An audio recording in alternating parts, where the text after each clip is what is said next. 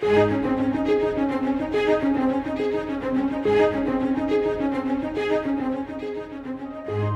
Christian life cannot be reduced to a man-made list of things to do and not to do. However, when God gives a specific list in Scripture, we must take careful note of His priorities. Today we examine the Lord's to-do list found in 1 Thessalonians chapter 5. Let's join Scott Pauley now as we uncover divine instructions for the last days.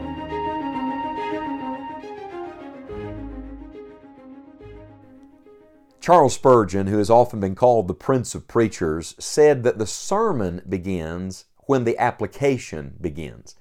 I think that's a great statement. I heard someone else say that the three things every preacher must remember are these three things: application, application, application.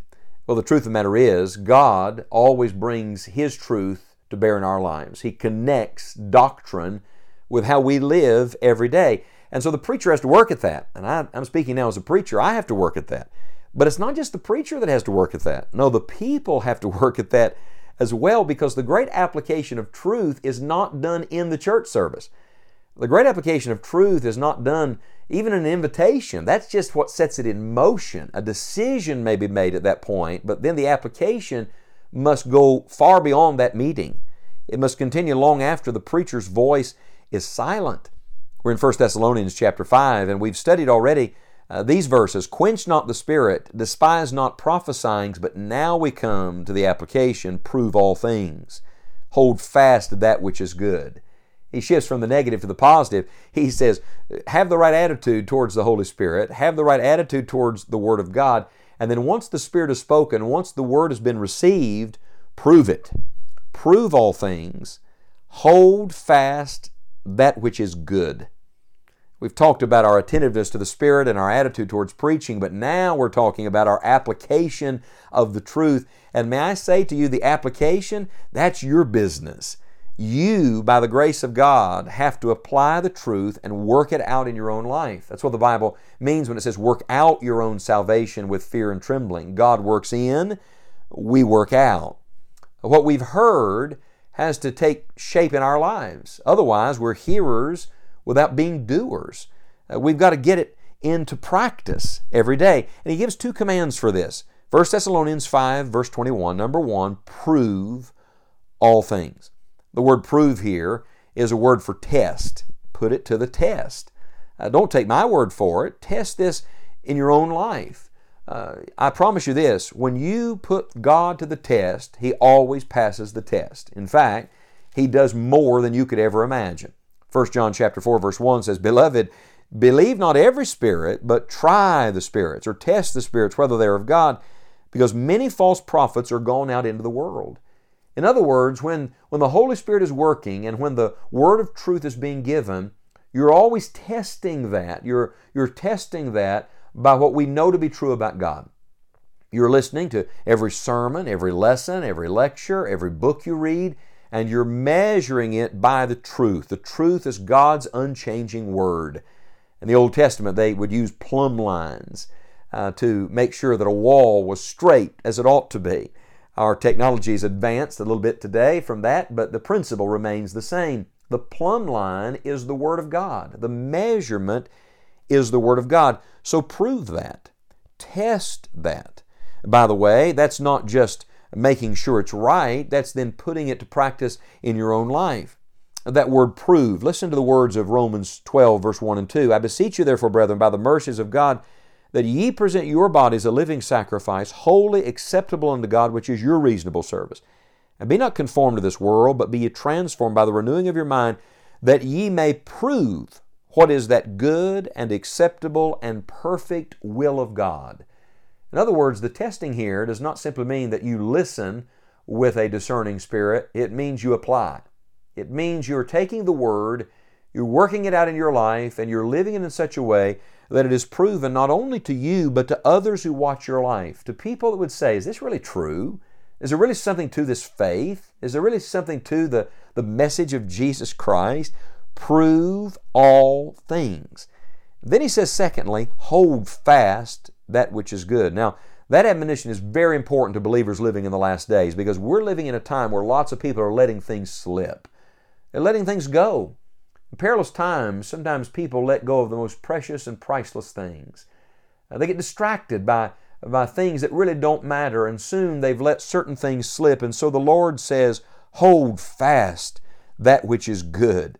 Remember, we're searching and pursuing that which is good. The Bible says in verse 15, follow that which is good. Now He says, hold fast to that which is good. Once you've found it, once you've found the people that are living by the truth, stay with those people.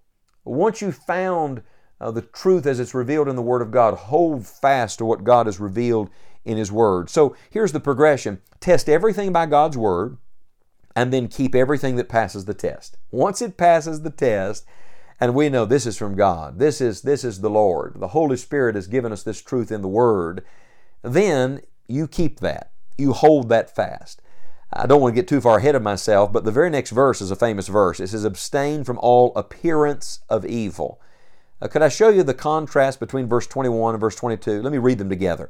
Prove all things, hold fast that which is good, abstain from all appearance of evil. All and all. But listen to the difference. He contrasts good and evil. Evil is just appearance. In other words, evil is a facade. It promises what it cannot deliver. But good, now that's substance. We're living in a world today where people get enamored with appearance. They get blown away with appearance. And they think something looks so good, but it may be a fake wall, my friend. It might be a false front. It might be a religious facade with no substance behind it. What we want is not the appearance of something, that which appears for a little while and then vanishes away. No, what we want substance.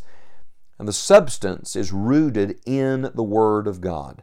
The one thing that's never going to change, the one thing you can build on as a sure foundation that's not going away is the eternal Word of God. It is forever settled in heaven. And so, if you want to let God be thorough with you, quench not the Spirit, despise not prophesying, prove all things, hold fast that which is good. A number of times in our studies, you've heard me reference a man by the name of Frank Sells.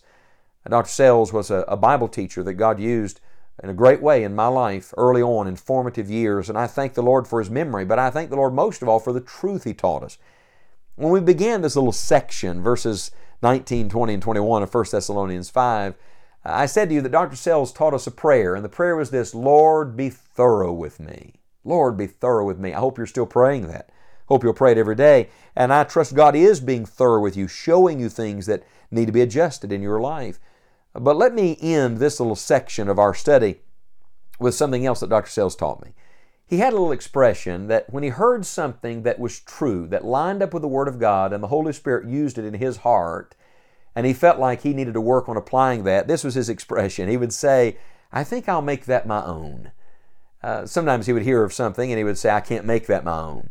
Well, friends, the things that don't line up with the Word of God, that don't have the stamp of the Holy Spirit on them, don't make those things your own. Prove all things, but hold fast that which is good.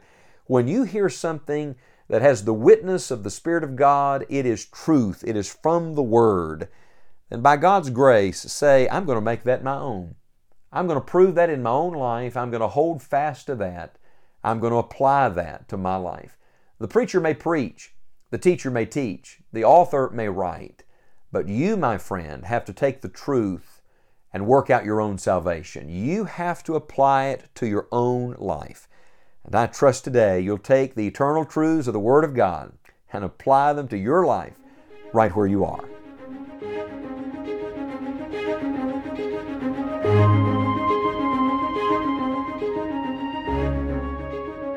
We hope you will take the time to read through 1 Thessalonians 5 and ask the Lord to help you do what matters most to Him today.